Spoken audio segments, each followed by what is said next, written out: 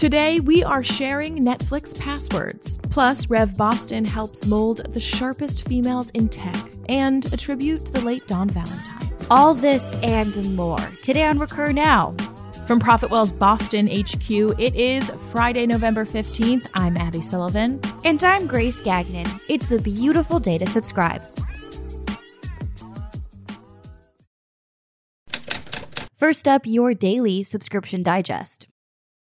Hey G, are you a Netflix user? But of course, aren't you? Well, although I can't call myself a TV junkie in any right, even I have Netflix, so there must be something in the air here. Honestly, it's really just part of our culture at this point. But I have to ask, do you share your Netflix password with others? Very freely, yes, but if I'm sharing the password with an SO and things don't work out, I change it immediately. Sorry, boys. Well, my whole family is actually on one account. Can I get in trouble for admitting this? Well, the cops haven't come for me yet, so I think you might be in the clear, but I did hear that Netflix CPO recently announced they'll be clamping down on customers who share their passwords with others. Okay, but perhaps the craziest thing here is how surprisingly nonchalant Netflix has been in the past on this. And even moving forward, despite the news we're seeing about cracking down, listen to this recent input from CFO Spencer Newman. A little while, is that a password sharing or stealing or whatever you want to call it? As we get to a more mature growth trajectory in the US, does that come back into being something important for you to address? And how do you address it without alienating a certain portion of your user base? How do you strike a balance there? Yeah, I think we continue to monitor it. So we're looking at the situation and, we'll see, again, those consumer friendly ways to push on the edges of that. But I think, we've got no big plans to announce at this point in time in terms of doing something differently there. That's interesting. Sure, there would likely be an uproar of users if the crackdown were hardcore, and I think I'd admittedly be one of them, but it kind of feels like all this password sharing crackdown news is pure clickbait, no? Oh, absolutely. But in all fairness, subscription is its business model, and this is naturally circumventing the Netflix way. Although Netflix is a streaming giant and apparently not super worried about these issues, this is an ongoing situation that online subscriptions have to address and deal with on the regular. In principle, you could share your password with anyone, and there's no single standard for metering this kind of stuff. Although I'm pumped to be able to share an account across 5 users, I'd still be willing to pay the monthly rate if the need came about, which is saying something about Netflix. I don't think I would be willing to pay the monthly rate if I couldn't share the password with my family, honestly, because there's Amazon Prime and Apple TV. However, Netflix is super solid in the brand loyalty sector. I mean, it took a DVD rental service and essentially turned it into a cultural icon. And its relentless focus on quality content has positioned the platform for impressive growth. Later in the episode, we have a clip from our show Trade-Offs on how Netflix must change as the market evolves and expands. And a spoiler alert, it sounds like Heaton Shaw is a password sharer himself. He sure is. Where do you stand on the password sharing debate? And as an online subscription company, how do you thwart the use of multi-users on one username? Email me at abby@recurnow.com to keep this conversation alive.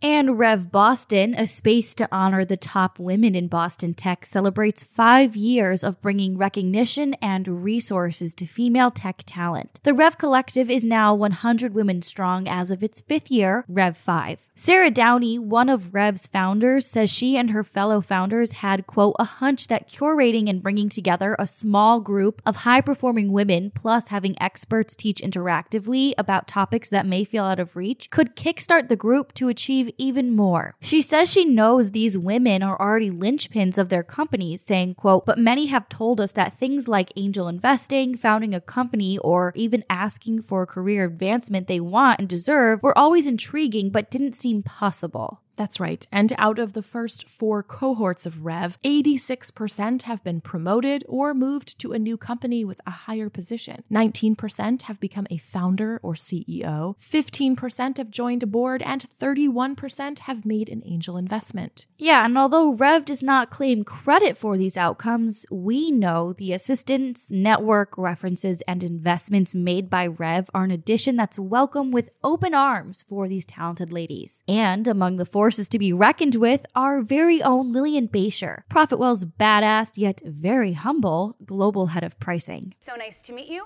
Essentially, I want to help you figure out how to get your pricing a little bit better. We're stoked to be involved with organizations like this in this space, lifting each other up for one common good. Now, a tribute to the late Don Valentine. American venture capitalist and founder of Sequoia, Don Valentine, passed last month at the age of 87, and we saw Silicon Valley leaders and business professionals paying tribute across Twitter. Sequoia posted a tribute to Valentine shortly thereafter, calling him, quote, one of a generation of leaders who forged Silicon Valley. Since founding Sequoia Capital in 1972, Valentine financed several of the Silicon Valley companies that have seen the largest business and technology success, from Apple and Oracle to Google and YouTube. Among the contributions tweeted out was one from our neighbor David Cancel at Drift, with the following message: R.I.P. Don Valentine. If you have never watched Don's lecture at Stanford, do yourself a favor and watch, bookmark, rewatch. It is one of the most important lectures on starting a company I have seen. In this View from the Top talk from back in 2010, Valentine describes some of the insights that allowed him to lead Sequoia through almost 4 decades of disruptive changes, creating several new industries along the way. Here's an excerpt from the talk. Now, I'll tell you about a real experience, because one of the things that's true in my world, the art of storytelling is incredibly important. And many, and maybe even most, of the entrepreneurs who come to talk to us can't tell the story. So one day, there were 3 entrepreneurs, and by accident, there were 3 people from Sequoia. And this guy started at the Atom and was ranting about how they were going to change the world with this product. After 20 minutes, I just decided that we're not going anywhere. His other 2 founders were frustrated. So I asked him for one of his calling cards. He gave it to me, and I said, we're going to take a timeout. And during this 5-minute timeout, you're going to write your business plan on the back of your business card. And then we'll come back and have you start over. And those are the only words you get to explain, the ones that are on the back of your business card. Now, it was more humorous than not. This man, turns out, could write in microcode. Learning to tell a story is critically important, because that's how the money works. The money flows as a function of the stories. And in his 87 years of life, Don Valentine created an immensely impressive story himself. And that's a wrap on your subscription news. Up next, an excerpt from Trade-Offs, where Patrick Campbell and Hiten Shah discuss the trade-offs of streaming giant Netflix. To access this episode in full, head to producttradeoffs.com. As always, we'll include a link to this content in your subscriber newsletter.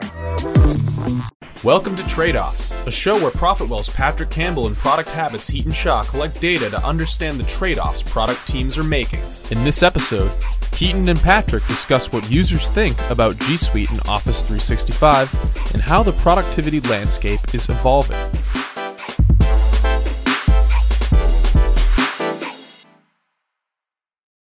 Let's talk about Office productivity software. G Suite and Office 365. Head to head to see who's winning. And I think they're both winning, essentially. It's a total of 600 responses that we got on these surveys. It's crazy. So, but I think what's fascinating is that, like, you got to think about Microsoft Office for a second and how it is 36 years old, something like that.